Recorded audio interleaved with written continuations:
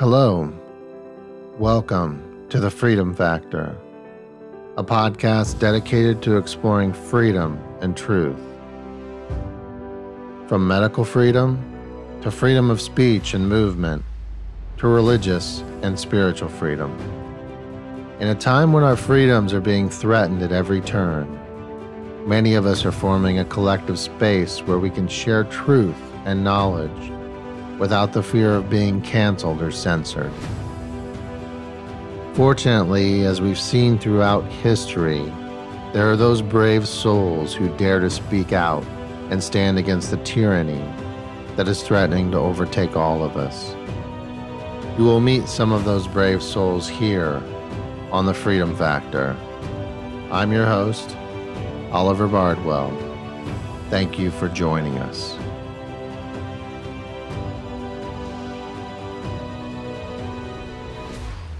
Welcome, Iowans for Freedom. If you haven't subscribed to The Freedom Factor, please do. You can follow us right now on Podbean or Spotify. And please subscribe to our mailing list at iowansforfreedom.org.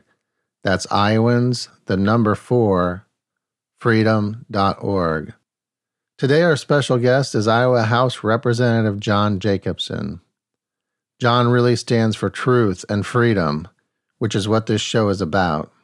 John recently drafted a medical freedom bill with Representative Mark Cisneros, which would in essence end vaccine mandates and passports in Iowa. This is what we're going to be discussing today. Welcome to the show, John. Well, Oliver, it's great to be with you and your audience. Terrific opportunity to shed some light today. Sunshine's the greatest of all disinfectants. That's for sure, in more ways than one, huh? Indeed. So tell us about your bill. You know, I read the second draft. I don't think I've seen anything else on it, but people are asking me about it. They're anticipating the final product.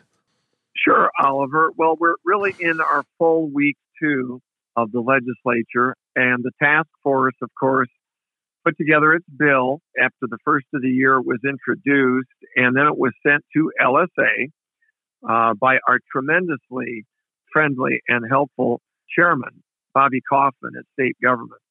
And the process is, procedurally, LSA, which I call it Iowa's deep state, it's a whole other show sometime. It's a whole other show sometime, but for purposes of this discussion, LSA turns around a draft, and they don't always nail it precisely the first time around because they're doing their best to ascertain what your motives are and where you're trying to go.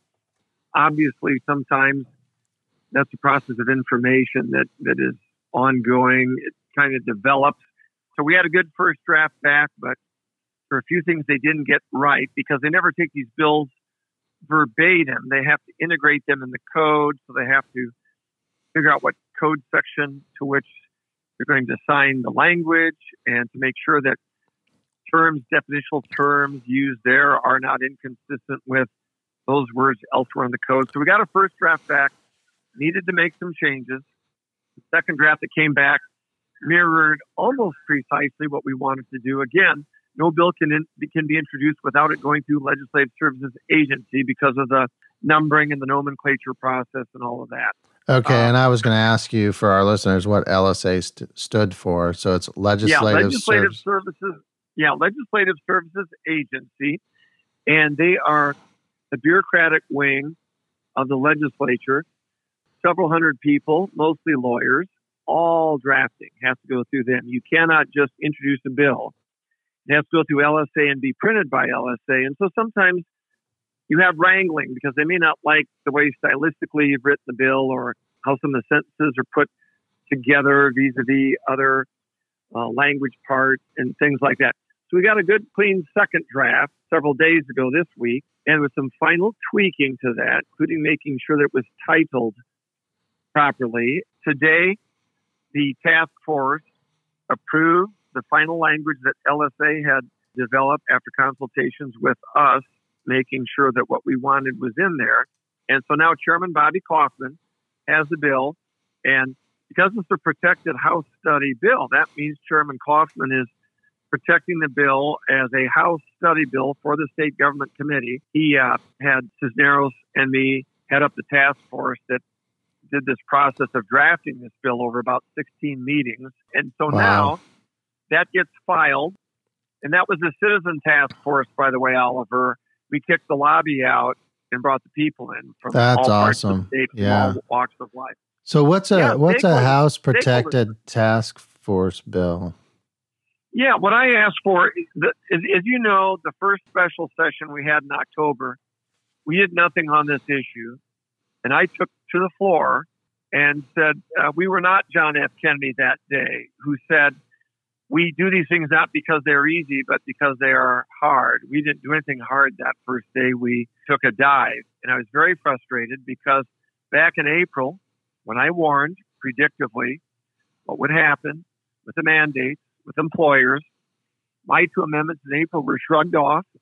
And they said, that'll never happen. And if so, and the wild chance it happens, we can deal with it at special session. I spoke out against the vaccine passport ban bill in April as well, and I said, we're going to have medical discrimination, a new type of legalized discrimination and segregation, and that's what we've had.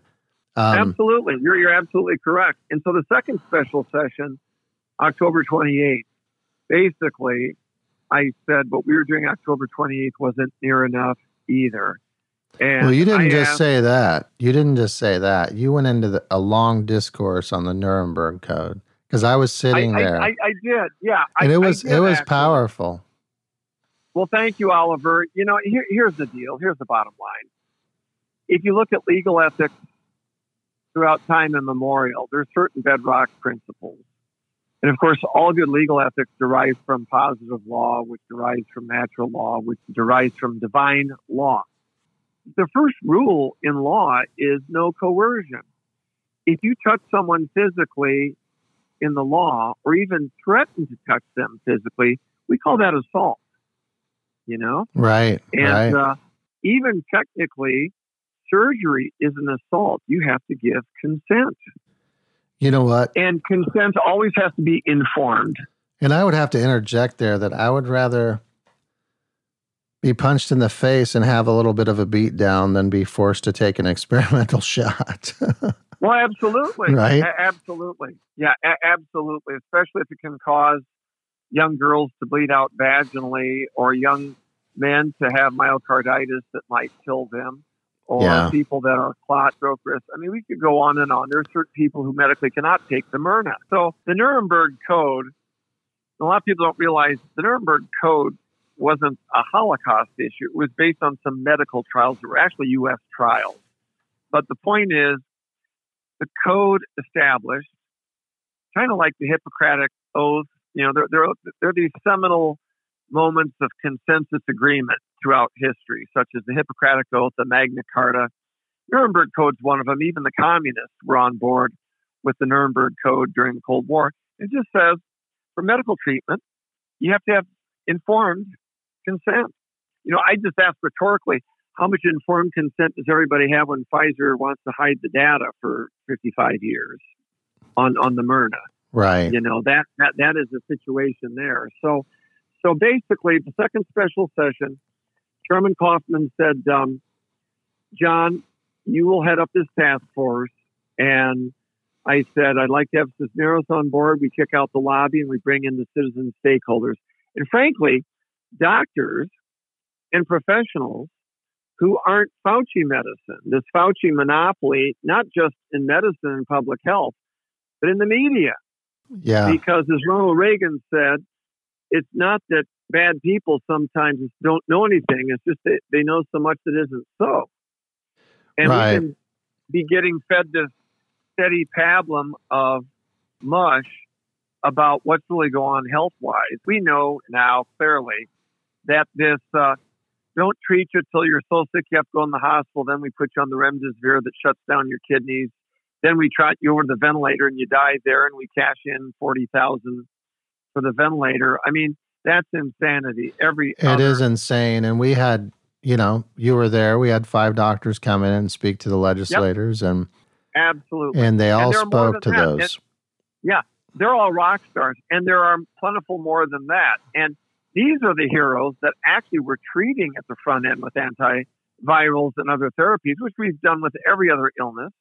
We've always done this in history. They're all using FDA-approved drugs, off-label to some extent, but all excellent drugs are used off-label today. My goodness, antidepressants are used for a multitude of things beyond depression, and aspirin was an example, too, that's used off-label for preventing heart attacks, things like that. So all these doctors literally, to a person, had a 100% cure rate by using these front-end, what I call cheap, plentiful, safe for decades, antivirals. Well, and I'd like to I'd like to interject there. We were supposed to do this interview at 4, and it's now close to 9 p.m. You texted me earlier, and you said that you were helping some persecuted doctors.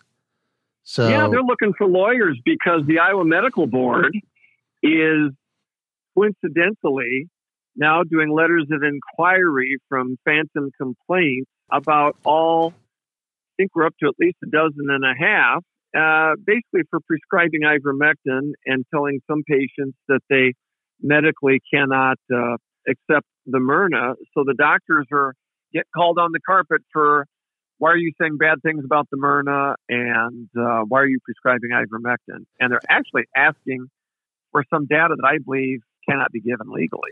Yeah, we got a problem with the Board of Medicine. I interviewed Dr. Molly James, who also came and spoke at our event. And she's awesome. She's cured so many people. She's got a flawless track record. She's brilliant. And she said that anyone can file a complaint with the medical board. They don't have to be a patient. The doctor. Well, these aren't patients. I would be willing to bet. I'm not privy to the cases, obviously, because that's attorney-client privilege. But I would be willing to garner that not many of these are concrete cases of patient complaints. Yeah, how can we fix that? How can we make it so, at least in Iowa, that doctors can prescribe medicine that fits each patient and helps each patient without the fear of being under review by the medical board? Well, great question. There are two solutions. A, perhaps we need different people on the medical and pharmacy boards, okay? So how does that happen? Well, those are executive branch appointments that are confirmed by the Iowa Senate. Okay. And the second, but that path could be laborious. So I do have 2 amendments that we may attach to this bill after the evidentiary hearing that will deal with the issues of ensuring that those prescriptions can be filled. So this is to the bill that you're working on right now. Yeah. Okay. Yeah, we might attach an amendment to that to protect the physicians and protect the patients who need the ivermectin protocols. It's not just ivermectin, with hydroxychloroquine protocols. There are other add-ons to that, like antibiotic and steroids. It's insane. I had to, when I went to one of the big companies here in Waukee, I'm not going to name any names, but it took me days and days to get the results. And then it was a little tag on my test that came through the portal, and the paragraph said COVID-19 positive, stay home, drink fluids, over-the-counter meds, and review your quarantine guidelines. That was it. Yeah. I had to get a doctor out of Florida to prescribe ivermectin and hydrochloroquine and a steroid and an antibiotic and all the vitamins that are important. And then they had to be sent to Kansas to a compound pharmacy. Then I had to overnight them. And you're talking 72 hours is the best window. That could be life and death. Yeah. That could be life and death. So luckily I was on it right away. And the first day I had a fever, I called this doctor. I only got tested because I was considering monoclonal antibodies, which I decided against. But so many other people go 2 weeks and they're already out of the viral stage and they're into the terrible lung stuff and the respiratory stuff. They're trying to get help and they get put in the hospital, and then you know the story after that. Hey, Andrew, I got a friend who works for a defense contractor not terribly far away from here. He and his other friend, they're both about the same age, 60, were side by side in the cubicles. They both got diagnosed with the Flurona, which is the corona and the influenza, maybe the nastiest strain there is of it. And my friend's colleague and friend went through what we would call the traditional healthcare system here. And my friend went to another physician in the area who you're not acquainted with yet. But as I said, we've got, I know of a dozen personally that have 100% track records on SAVES using these early antivirals. And my friend got on the ivermectin protocol and was all better in 48 hours. His friend died in the hospital a couple of weeks later. And my friend just ran a marathon at the age of 60. Here's the deal, though. Here's what's really, it is painful for me on the weekends to get a call from a doctor crying because a patient needs ivermectin and the pharmacist is refusing to fill the prescription. Now, in my line of work, I would call that practicing medicine without a license. But, we're talking life and death stuff here, Oliver. Yes. And so I've got doctors. I am spending time on weekends finding friendly pharmacists to save lives, to fill these scripts for these doctors.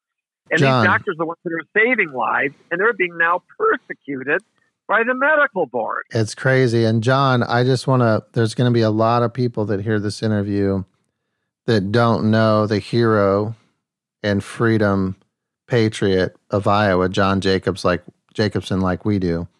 So can you kind of tell our listeners a little bit about yourself? Yeah, thanks for asking. So I would tell people that I identify first and foremost as a Christian.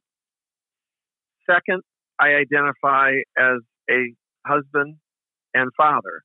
And then third, by my professional background, I am an attorney. So I fight for my clients. I fight for my constituents. Those are my clients. And I will go to mattresses for these people because these are life and death issues right now. And what really got me into political elective office was I really wanted to get involved a little bit earlier in life. I started late.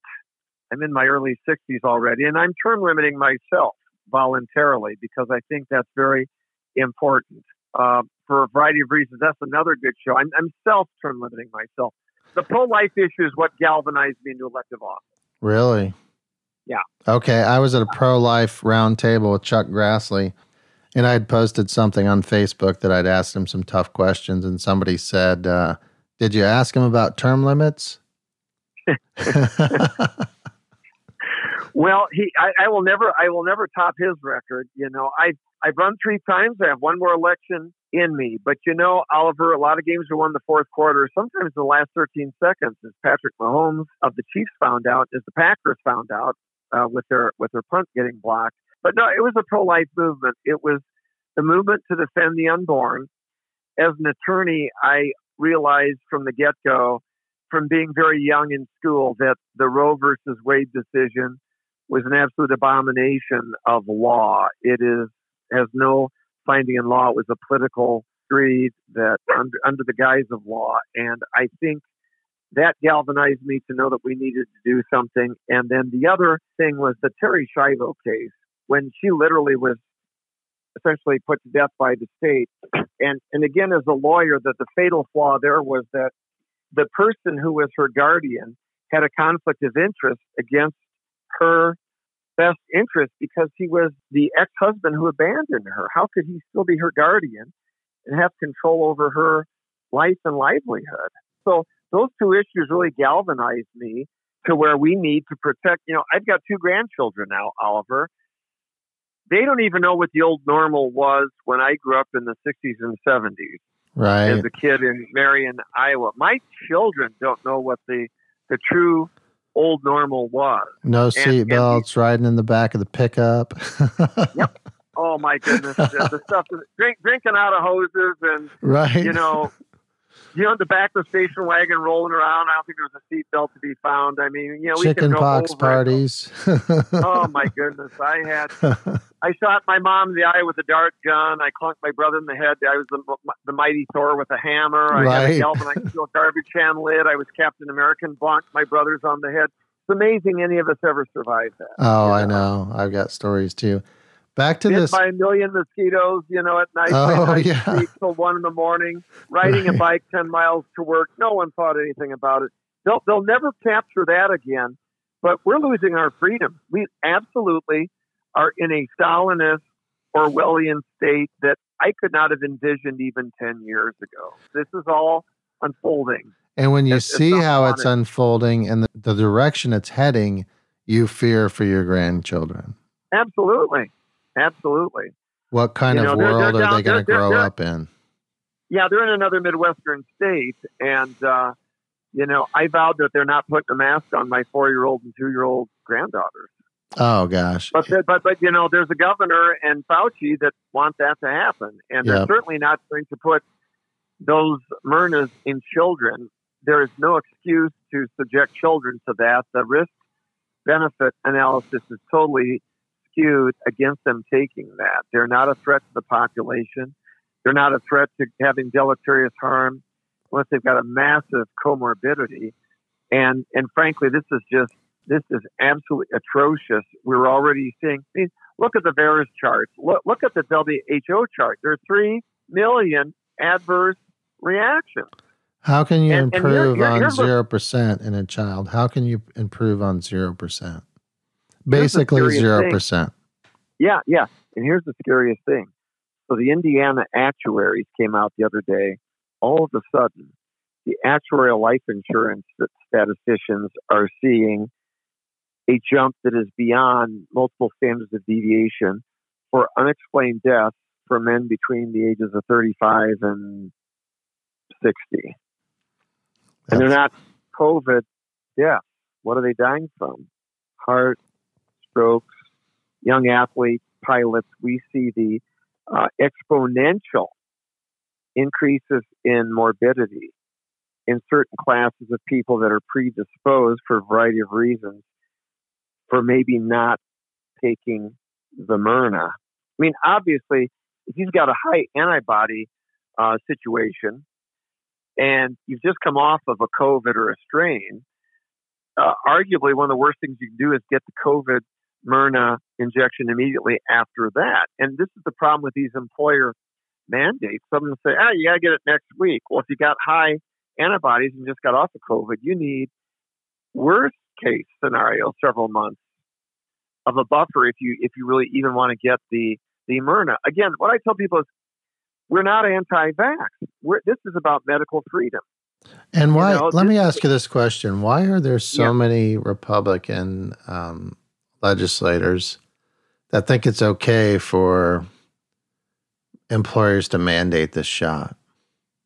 Well, if you want a brutally honest answer, if you're going to term limit yourself voluntarily, like I am, and you're not worried about having perpetual life in the legislature and climbing the ladder to U.S. Senate or governorship or be as it is, you're going to do the right thing always for your people.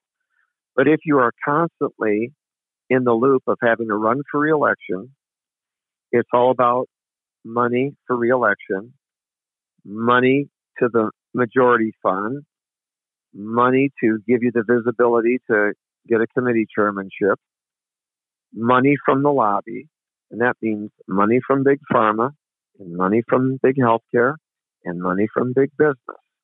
And a lot of the folks in big business are perfectly content to control every aspect of your life. They're fine with it. They want the authority to direct whether or not you get a Myrna because they don't want to get sued and, they don't want to fight the fight. They don't want to take the stand.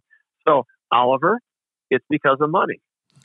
Right. So you got to decide, do you worship mammon or do you have respect for the inherent dignity of every human soul made in the image and likeness of God that has such great dignity that there's an inherent divine right to work?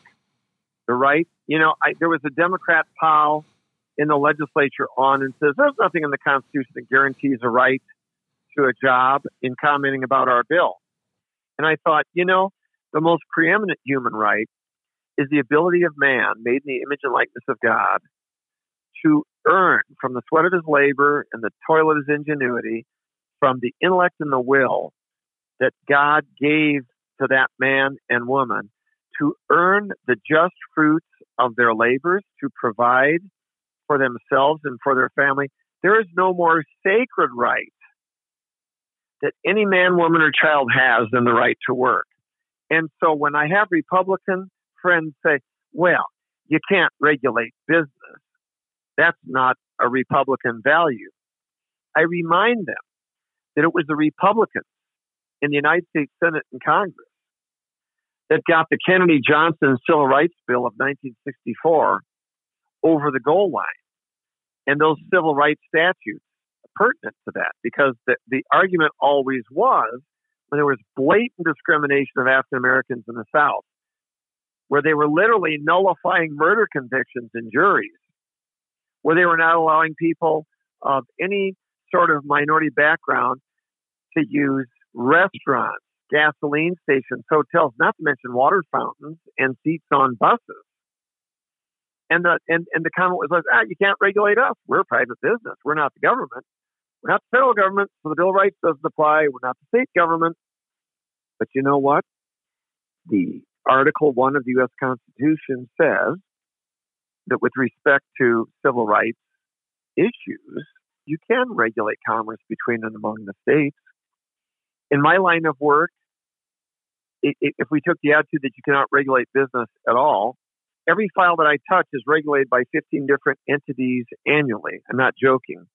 And so, sauce for the goose. Why the selective concern about regulatory overreach? We've always intervened on behalf of the individual against the corporate entity in American law when the issue impinges on civil rights. And civil rights, bodily autonomy, informed consent, and no coercion, no assault, that's the definition of civil rights. And none of that exists at this time with this situation. It's worse, because there are protections of law that should have worked that didn't. For instance, we have EEOC ADA protections for people that could get exemptions based on medical, and the Biden administration interpreted those rules grievously narrow.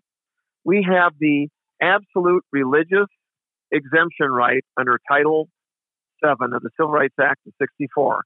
Again, not interpreted according to law.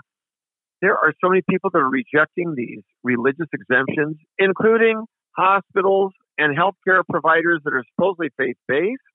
These are protections that are there in law that aren't even being enforced. It's selective law enforcement. I think and I'm more of a libertarian than anything else, and I would be okay with mandates if we weren't paying for the distribution of this drug.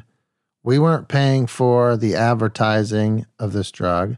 There was informed consent.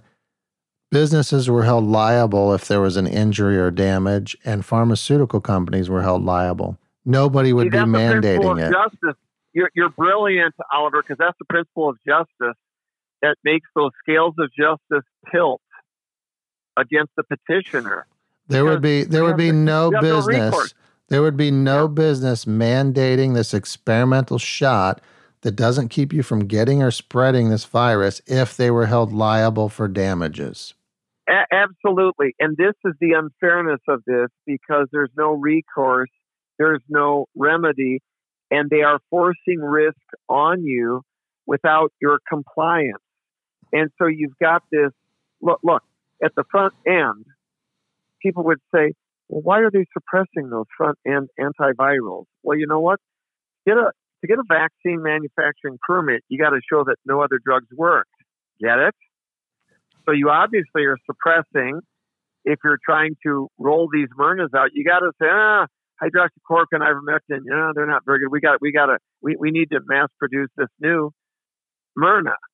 So I think that was the reason for some of the suppression at the front end, because you got to show nothing else works to develop the Myrna. But as we know, the Myrna is not a vaccine by any traditional medical or scientific definition. They literally had to change the definition of vaccine to give it vaccine status, to give it the liability immunity, because the VAERS charts instant reports are so high that they all would have been bankrupt by now with lawsuits because of the liability they would have had under the VAERS reporting system. Yeah, and then they're going to go in and get FDA approval, and then they're going to promote their own early, treatment drugs that don't work. Then I've had a representative say to me, well, the FDA would never lie and give us a drug that wasn't safe for us. And I thought of all the times, I mean, you can look at the Tuskegee syphilis experiments, you can look at the thalidomide babies, but I just tell people, if you're watching Fox News and every time you see a lawyer on there doing commercials saying, have you been injured by a blank? Every one of those things was previously FDA approved. I think Dr. Denmark, that's what he spoke about. He said, I think it was billions of dollars they've paid out in fines for bribing doctors or releasing drugs on the market that caused injury, and they knew that they would, et cetera. I mean, these aren't entities that we should put our trust in. Well, Oliver, if they don't believe you and me, and they think we're partisans, I would say this. The most committed liberal Democrat, I'm sure he would never vote for me, Robert F. Kennedy Jr., who is the scion of the Kennedy royalty family, Democratic political family in the United States, he has actually written the best book on Fauci and public health and the scandals. It is well footnoted. It is well researched.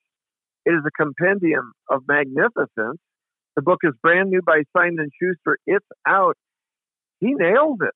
And this is a Democrat partisan, and he spoke brilliantly at the weekend march a little over a week ago. He said it is time to end the war against doctors of conscience who have been so heroic during this. He gets it, but the reason he gets it is because he has put together, as a successful attorney in his own right, he has put together one of the most well-researched, well-footnoted chronologies and synopses of what's going on in the calamitous errors that there have been in national health. People need to wake up. This is not a partisan issue. This is an issue of malevolence versus liberty. It really is. All right, now I'm going to have to buy it. I've looked at it several times. I've thought about ordering it. It's hard to get. It's hard to get. It was where the demand was exceeding the supply at the front end. Oh my goodness! See, here's my concern. Some of my friends on the left. I mean, Oliver, here's the difference. I'm a devoted, lifelong Goldwater, Reagan, Trump Republican, conservative, pro-life. However, I am not a hack for anybody. And when there are misdeeds going on in our party's ideology, it needs to be called out. I mean, we got to be honest and say that the Iraq War was a calamity. We have to be honest and talk about errors that are made by our own party. And I would say that some of us, the Republican Party, are willing to do that criticism. My chagrin with some of my Democratic colleagues is they also have problems with the Republican Party, but they are unwilling right now to do the due diligence. And they need the courage to pierce the veil of ignorance that is there and to do some heavy lifting and to have the conscience and the courage to say, you know what, our Democratic Party is failing us here too. Yeah. The erstwhile Democratic Party, the workers, they are not supporting the workers today with this situation of medical freedom. What happened to my body, my choice, right? And what happened to labor? What happened to labor rank and file people that don't want to be subject to this? Do labor union bosses and Democrat pals get to decide their lives for them? Yeah. I mean, this is unfair to their own constituency. Viktor Frankl was all about meaning in life, and he said one of the greatest forms of meaning is creativity in your work, being able to work and have a job and have a purpose. And so true. For them to have a vaccine passport ban bill that exempts employers and medical facilities, everybody has to go to work for meaning in life. We saw how bad, Amen. how what happened when jobs were shut down, people were locked in, suicide Amen. rates, alcoholism, drug use, all the issues that stem from that. We need to work. We need to have a purpose. Take that away. Everybody has to go to the doctor once in a while. Yeah, that's incredibly prescient, but that's so absolutely true. And you take that away. Look, so you right now basically got leftist leadership in the executive branch of the United States government under Biden-Harris, and in the Congress with Schumer and Pelosi. They have their own trifecta there. And so basically, their draconian one-size-fits-all mandate push is hurting mostly, of all demographic groups, African Americans and Latinos, who have been, up till now, some of the most Myrna resistant for a variety of reasons. So the left is even penalizing their own base by disrupting their employment opportunities of the minority coalitions that they have cobbled together. This is how much of a shadow religion this Fauciism has become, and this 10-headed hydra in U.S. public health. And unfortunately, its tentacles reach everywhere into local hospital protocols. It's a horrid situation in which we find ourselves. It really should be sobering to any American, literally now, the politicization of medicine, to literally the physician you choose in the hospital that you select may make the difference whether you win or whether you live or whether you die. Exactly. Yeah, it is scary. It's insanity. I've talked to many doctors about it. They think it will collapse soon. Yep. And we're already seeing more doctors branch out on their own, cash doctors, telemedicine doctors. Now we have to make sure medical boards are not persecuting them. I absolutely agree. I want to get back to your bill. I have it pulled up, the draft too, and this thing has teeth in it. Tell people about the bill. What does it do? What are the repercussions for et cetera? Because people need to know about it. Think of breathing with two lungs. The 1-2 punch is as follows. The one lung is a lung that says your medical data is private. That's foundational because the medical data is the coin of the realm. It's the commodity that the bad guys are using to get you in trouble at work. If they've got your medical data, they know whether you've been vaccinated or not. And of course, we're only segregating in corporate America today people with what your vax status is. Because as you well know, if I'm hiring, I cannot ask anybody about whether they're planning on having a baby, whether they have infectious hepatitis or tuberculosis, what their HIV status is. I'm not allowed to ask those questions. So it restores for employees that may or may not be able to get the Myrna or want to get the Myrna some medical privacy for them that we afford every single other person, to the extent we've got HIPAA laws that are draconian in their protection for people. That's step one. I want to say something about that too, is I've got friends that have had the shot that have told their employers to go jump in a lake, and it's none of their business whether they've had it or not. That's correct. So it doesn't matter which side of the fence you land on. No one should be able to ask you that. Exactly. And you know, I would get fired if I asked or hired someone based on answers to those questions for any other healthcare condition. Any other. Now, secondly, the second part of the bill then is, given that on the privacy of the data, under no circumstances, regardless of who knows what or what knows who, no employer can, as a condition of hiring or terminating or job advancement, you cannot discriminate against them.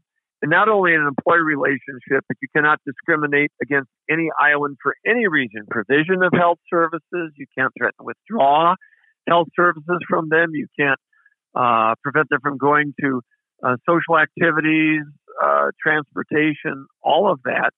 It's protective. They're absolutely based on your Myrna status. And again, I call it Myrna because it's not a vaccine. I'm going to control the narrative here. These are not vaccines. These are gene therapies. Okay? Exactly. So it absolutely prevents any discrimination. Well, and here's the thing that I loved, line 31. Yeah. Exclude, limit, segregate, refuse to serve, require a facial covering or other vaccination status label for require additional testing. How will this affect my kids that are playing in the NCAA in colleges in Iowa that have to test twice a week and once before? It would change the game. It would change the game. Because they have to test twice a week, 24 hours before a game. Yeah, believe it or not even the NAIA or Division III basketball supersedes an Iowa statute. Isn't that nice to know? There's some law 101. That's nice to know. How do we get this passed? But let's finish up the bill before we get into that. We got some teeth. We got some teeth in the bill, and this is why some of the business community doesn't like it. Why the lobby is being placated by some of my colleagues. Iowa Association of Business and Industry.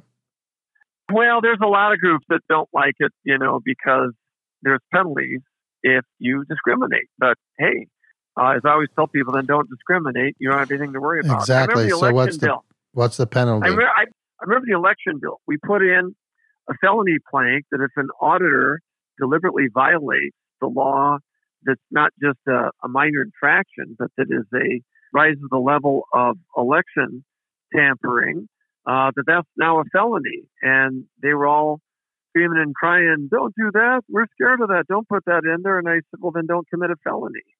And so the teeth here are, if you're a business, you could conceivably lose your license or your permitting. Every business in Iowa has to be approved through the Secretary of State certification process to do business in Iowa.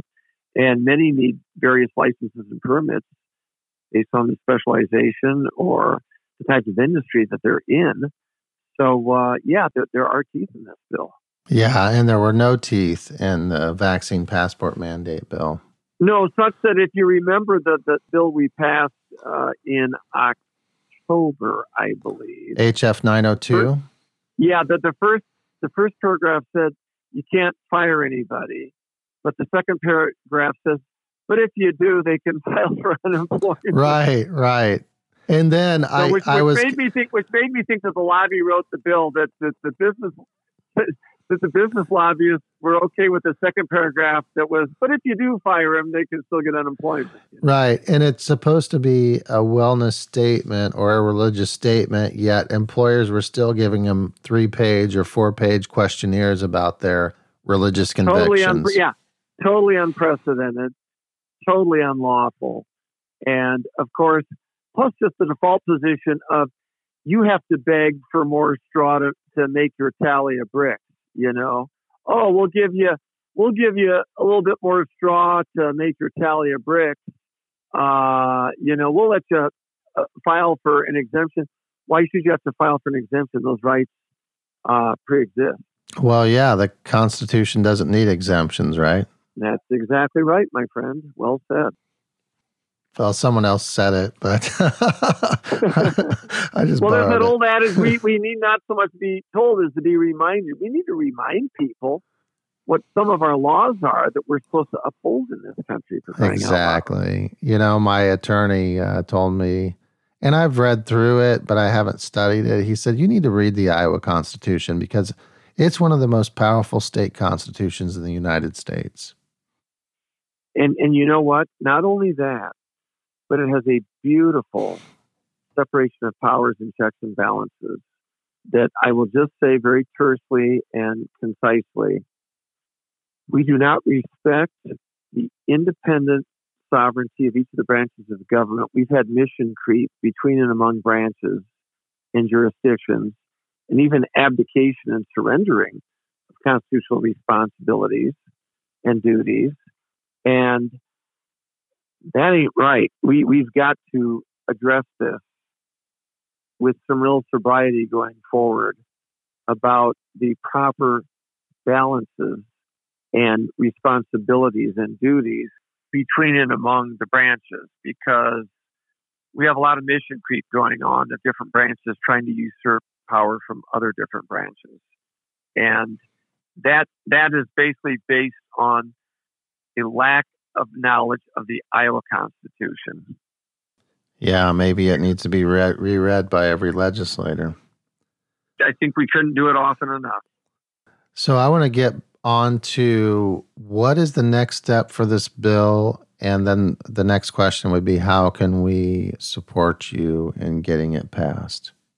Okay, I'm going to take the last first. The way to support getting it passed is to write to every member of the state government committee, because that committee is going to hear the report from the task force subcommittee that's going to hold an evidentiary hearing. And that will be the next big step. When this bill is filed, Chairman Bobby Kaufman is going to assign it to a subcommittee. I presume that I will be chairing that sub. And I plan on holding not the 15-minute subcommittee that is normally blocked out for times. I plan on conducting a full evidentiary public hearing in that subcommittee. And we're going to go until the last person testifies. We need every physician, every nurse, every mom, every dad, every employee. They need to hear from the people, because what they're going to hear from are 35 registered lobby groups in opposition to the bill. And if the people don't show up for that subcommittee meeting, they're going to think that the lobby represents the people. And this movement is organic. It's in every county. It's grassroots. This is the most authentically organic, real movement of the people I've seen here in my career. And they need to know, for instance, most of the people in the legislature are not aware of the efficacy of ivermectin and hydroxychloroquine. Most are not aware of the catastrophic failure of remdesivir. Many are not aware of the nexus between federal public health and the tentacles that extend into local hospitals. Many are unaware of what's being done right now at the Board of Medicine and what's not being done at the Board of Pharmacy. Many do not realize the types of groups that cannot take the Myrna because of pre-existing health or medical situations. None of this has ever been talked about. And do any of them realize that we have a vaccine for a wild virus, and now we have a virus, Omicron, that is not related, so it won't protect you against that? Well, I think they're understanding that this week, because masked and unmasked, Omicron is running rampant through the entire legislature, and everyone is just saying, I'm battling a cold. It's not the bug, but it is the bug, and everybody knows it. Some probably aren't even getting tested for it, and it's Omicron. We know that. I've had doctors tell me almost everybody in the legislature is got the Myrna, and half the legislature is walking around in masks. I've had doctors tell me that is the God's natural vaccination, that once they get that, they'll have natural immunity. Well, the doctors that have got the 100% cure rate that I've talked to were very encouraged that Omicron might give us that very immunity. Yes. Exactly. Yes. Did you watch the COVID-19 Second Opinion with Senator Ron Johnson and all the medical professionals from around the world that he had? I have not seen that, but I've read snippets from so many of them. We've got some heroic people out there. The one thing, Ryan Cole, who's Mayo trained, he's horrified by what he's seeing in the autopsies of some of these people who've died. He's seeing where some of the spike proteins have done organ damage. Ryan Cole was on the panel. That's what I thought. And I've seen him somewhat comprehensively with some of his video presentations. And obviously, there's just so much out there. Again, people aren't doing their due diligence. They don't want to believe that there could be the level of dishonesty and corruption also that has been part of the narrative. Frankly, all anybody has gotten is basically the mainstream media talking points. It's only half the story. So this evidentiary subcommittee hearing is going to be the rest of the story. People are going to hear things that they've never heard for the first time. We're going to have testimony, documentation, medical experts, and we're going to have it for legislative history for time immemorial. And this probably will happen late next week, early the week after. We got to find a time block where I can start it late enough to go till 9, 10, or 11 at night if I need to, because we're going to have multiple physicians in here and others. Okay, so here's what I'd like to ask of you, that the minute you set that date and time, that you let me know. I will. And Kaufman will set the date and time. So when he gives me the green light, then I will give you the green light. And so our mission, to recap, is we need people at the subcommittee. And then after that, at the subcommittee recommendation will go to the state government committee for a full vote. Now, here's the rub. That committee is approximately, 13 to 9-ish, 14 to 9, Republican to Democrat. The Democrats are pretty much all going to be no. We can't lose more than 2 votes on that committee from the Republican side to get that out of committee. So do we have a list of who's on that committee? Yeah, if you go to legis.iowa.gov and pull up the committee tab, go to House State Government, I would say contact every Republican House member. So legis.iowa.gov and then go to what? Pull up the committees. It will give you a whole roster of everybody on the committee there, and with their legislative email address. What's the name of the committee? It is the State Government Committee. It's really the most powerful committee, I would say, in the Iowa House of Representatives. What I would do for you right here, since we are on Radio Live, I'll just recap the Republicans on the committee in alpha order. After seniority of office, Bobby Kaufman, chair, Brooke Bowden, vice chair. Obviously, I'm on there as chair of the task force. The other Republicans are Rob Bacon from District 48, Jane Bloomingdale from District 51, Jacob Bossman from District 6, Megan Jones from District 2, Shannon Lundgren from District 57, Ann Meyer from District 9, Joe Mitchell from District 84, Tom Moore from District 21, Carter Nordman from District 19, and Mike Sexton from District 10, along with Brent Segrist from District 16. We can only lose 2 of those. We got to keep those Republicans all supportive of this bill to get it to the floor. Well, I will post a link to this. I've got the state government committee right in front of me in the description. Yeah, there's 14 of us. Okay. And so we can only lose 2 votes. Wow. Okay. And so after the evidentiary hearing, that will be very powerful with the compendium of evidence that will be presented. Okay. And that will give us the momentum to refer that to the state government committee. But the major battle is going to be in state government to get it to the floor. Okay. And how much notice will we have before this meeting that it's going to happen, and what time? Legally, there has to be 48 hours notice before a sub. I can promise you that. Okay. And so that's the least amount of time we'll have to get our doctors there and our Iowans for Freedom there and everybody else. Exactly. But it's your house. You guys have been there before. Oh, yeah. And, the lobby's always camped out there. And, there are going to be 35 corporate big health and big pharma groups registered against this bill. They're going to be hating on it. And so people are going to see cash register signs when they see those guys. But then if they see a flood of people come in, being very civil, professional, great family people of good Christian decorum that we've seen so many times, they're going to say, wow, how can we deprive these decent, God-fearing, law-abiding, civil Iowans? How can we deprive them of their God-given and constitutional freedoms? That registers, it resonates when real-life human beings show up at that Capitol. It's powerful. It's just like when Jimmy Stewart brought in the Boy Scouts and Mr. Smith Goes to Washington, when he was being basically railroaded out of the U.S. Senate by all the lobby-laden interests. I mean, that was 1930s Frank Capra. It's the same issues throughout time of what moves politics. Special interest versus the people have always been at the crux of the argument.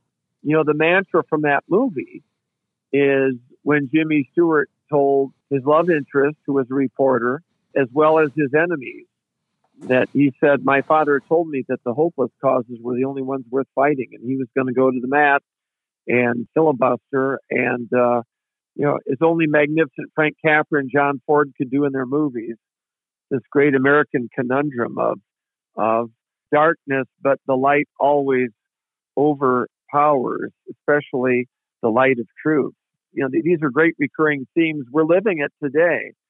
When I was younger and read about our great U.S. history, I always thought, what would it be like to have lived in an era that really counted? You know what? One has been thrust upon us. We're living in this time and place. And I am grateful to God Almighty that He has chosen us, Oliver, to have the privilege of living in this time and space to do good, to avoid evil, to carry out His will, and to fight for the right. He chose us for this time and this place. Jesus Christ did not come to earth to populate hell. He came to save us and to love us. And we're here in our own way to bring about, try to help people, at least try to save them from mortal harm and to love them and know that their voice counts. I think those are pretty worthy goals, my friend. And you've summed up what this podcast is about and what Iowans for Freedom is about. I mean, I feel like God has led me into this fight every step of the way. I mean, I wrote a book called The Way, a small book of wisdom about spirituality and connection with God. You've done great stuff, Oliver. You've done tremendous stuff, and a lot of people are in great admiration of what you've done. And I just pray that we all have that outpouring of those gifts of the Holy Spirit of wisdom and knowledge and understanding and counsel and piety and fear of the Lord and courage. We need more courage. I think all there are people there that would do the right thing. They just need to drink a cup of courage. They do, and they just need to listen to their hearts. Yeah. Because everyone has that voice. It's just they have to turn and listen, and then they have to follow it. Yeah, Oliver goes back to my two granddaughters. Someday, when I am long gone, I want them to know that no matter how this came out, that their grandfather was not silent and that he took a stand and was heard. That's why I'm doing this. They will need to know, it might be 50 years ago, that because of what people did before them, they are going to need to do that in their generation. That's why I'm doing this. And we need more people like you, and they will know that. I mean, we're born free, but there's always someone trying to take it away from us. Absolutely. And I encourage your wide listenership, folks, roll up your sleeves and get involved. I don't believe politicians should camp out in office for 50 years because after about 8 years there, you become a perpetual life machine in the legislature and you will lose your focus and vision on who it is you're serving and what you need to do. And that's why it's precisely, God gave us time. Time is a convention for us as humans. It's the eternal now for Almighty God. He's not confined by time and space. He's past, present, and future. He gives time as a convention for humanity. But think about it. It's precisely because time is so finite. And even me, by self-term limiting myself, Oliver, I know every day is finite. It's precisely because every day is finite that every second of every day I'm not wasting because I know I have a limited time to, we can't wait. It's like Reverend Dr. Martin Luther King Jr. said, we can't wait. Why we can't wait? We can't wait any longer. Time is finite. This is where I am put in this time, in this place. We all get to carry the ball for a first down. The long touchdown drive, I won't be there at the goal line, but maybe I can at least on 3rd and 2, get a fullback plunge and get a first down to move the chains so that we got a first down on our own 30 instead of our own 20. And then your listeners have got to saddle up and get the game, run for office, saddle up because everybody has these great God-given talents to have a voice in the public square. The whole idea of free speech is that all these voices compete in the public square and that the free speech itself it needs to be absolutely widened, not narrowed, because robust free speech is a safety valve that keeps the pressure cooker from boiling. And what the left hasn't figured out is by trying to quash all of our free speech with this massive high-tech and big healthcare censorship, that they're infuriating people. If they would just let us have the debate, pressures would loosen. And that's the salient virtue of this evidentiary subcommittee hearing. For the first time ever in any governmental entity in Iowa, you're going to hear the rest of the story. Not the one you're getting from the Medical or Pharmacy Board, not the one you're getting from Fauci at Public Health, not the one you're getting from the monolithic media. Exactly. I hope people have really listened to this and re-listened to it, because I haven't spoken much in the last couple minutes because John just hits on everything. I mean, now is the moment. Now is the time. Every moment is the most important moment in your life. If you're sitting there and you get a text from us or an email that says, man, the subcommittee hearing is happening in 2 days, we need to show up. That's an important moment in our history. That is going to determine whether or not we are going to be carrying papers like Nazi Germany, or we are going to be able to go to the Civic Center or to see our loved one who's dying in the hospital, or to our job without an ID that the rest of the world wants us to have. So this is important, and I hope that you've really been listening. And John, I want to be cognizant of your time. I could talk to you for 2 hours about this. We're going to have a couple more conversations for the podcast because there's so much we can talk about. But I want to thank Oliver, you so much for everything you're doing. I want to just close and tell your audience how much I admire you, because you remind me in your physical countenance, you've got the Solzhenitsyn beard. And Alexander Solzhenitsyn was the conscience of the 20th century. I vote him the conscience of the 20th century. If Solzhenitsyn were here today, we know he'd be on our side. For sure. But the most important thing, as Lincoln said, was, it's not, is God on our side? Are we on God's side? I believe we are in this situation here. We're balancing legitimate concerns for public health with that need to maintain autonomy over our very persons. And by the grace of God, we plow forward. And I would just say, God bless and God love everybody who's been listening in. I'm very, very honored to be part of this program, Oliver. John, thank you so much for joining us. And I do look forward to future conversations. I will be there every step of the way on this bill. We will be promoting it to our members.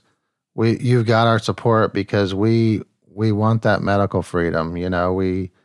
Iowa's been longing for it. This state should have it. We need to be a bastion of freedom for the rest of the world to see.